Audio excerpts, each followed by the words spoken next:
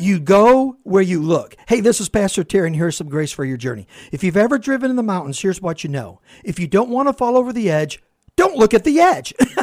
Look at the other side, because your car naturally drifts where you look.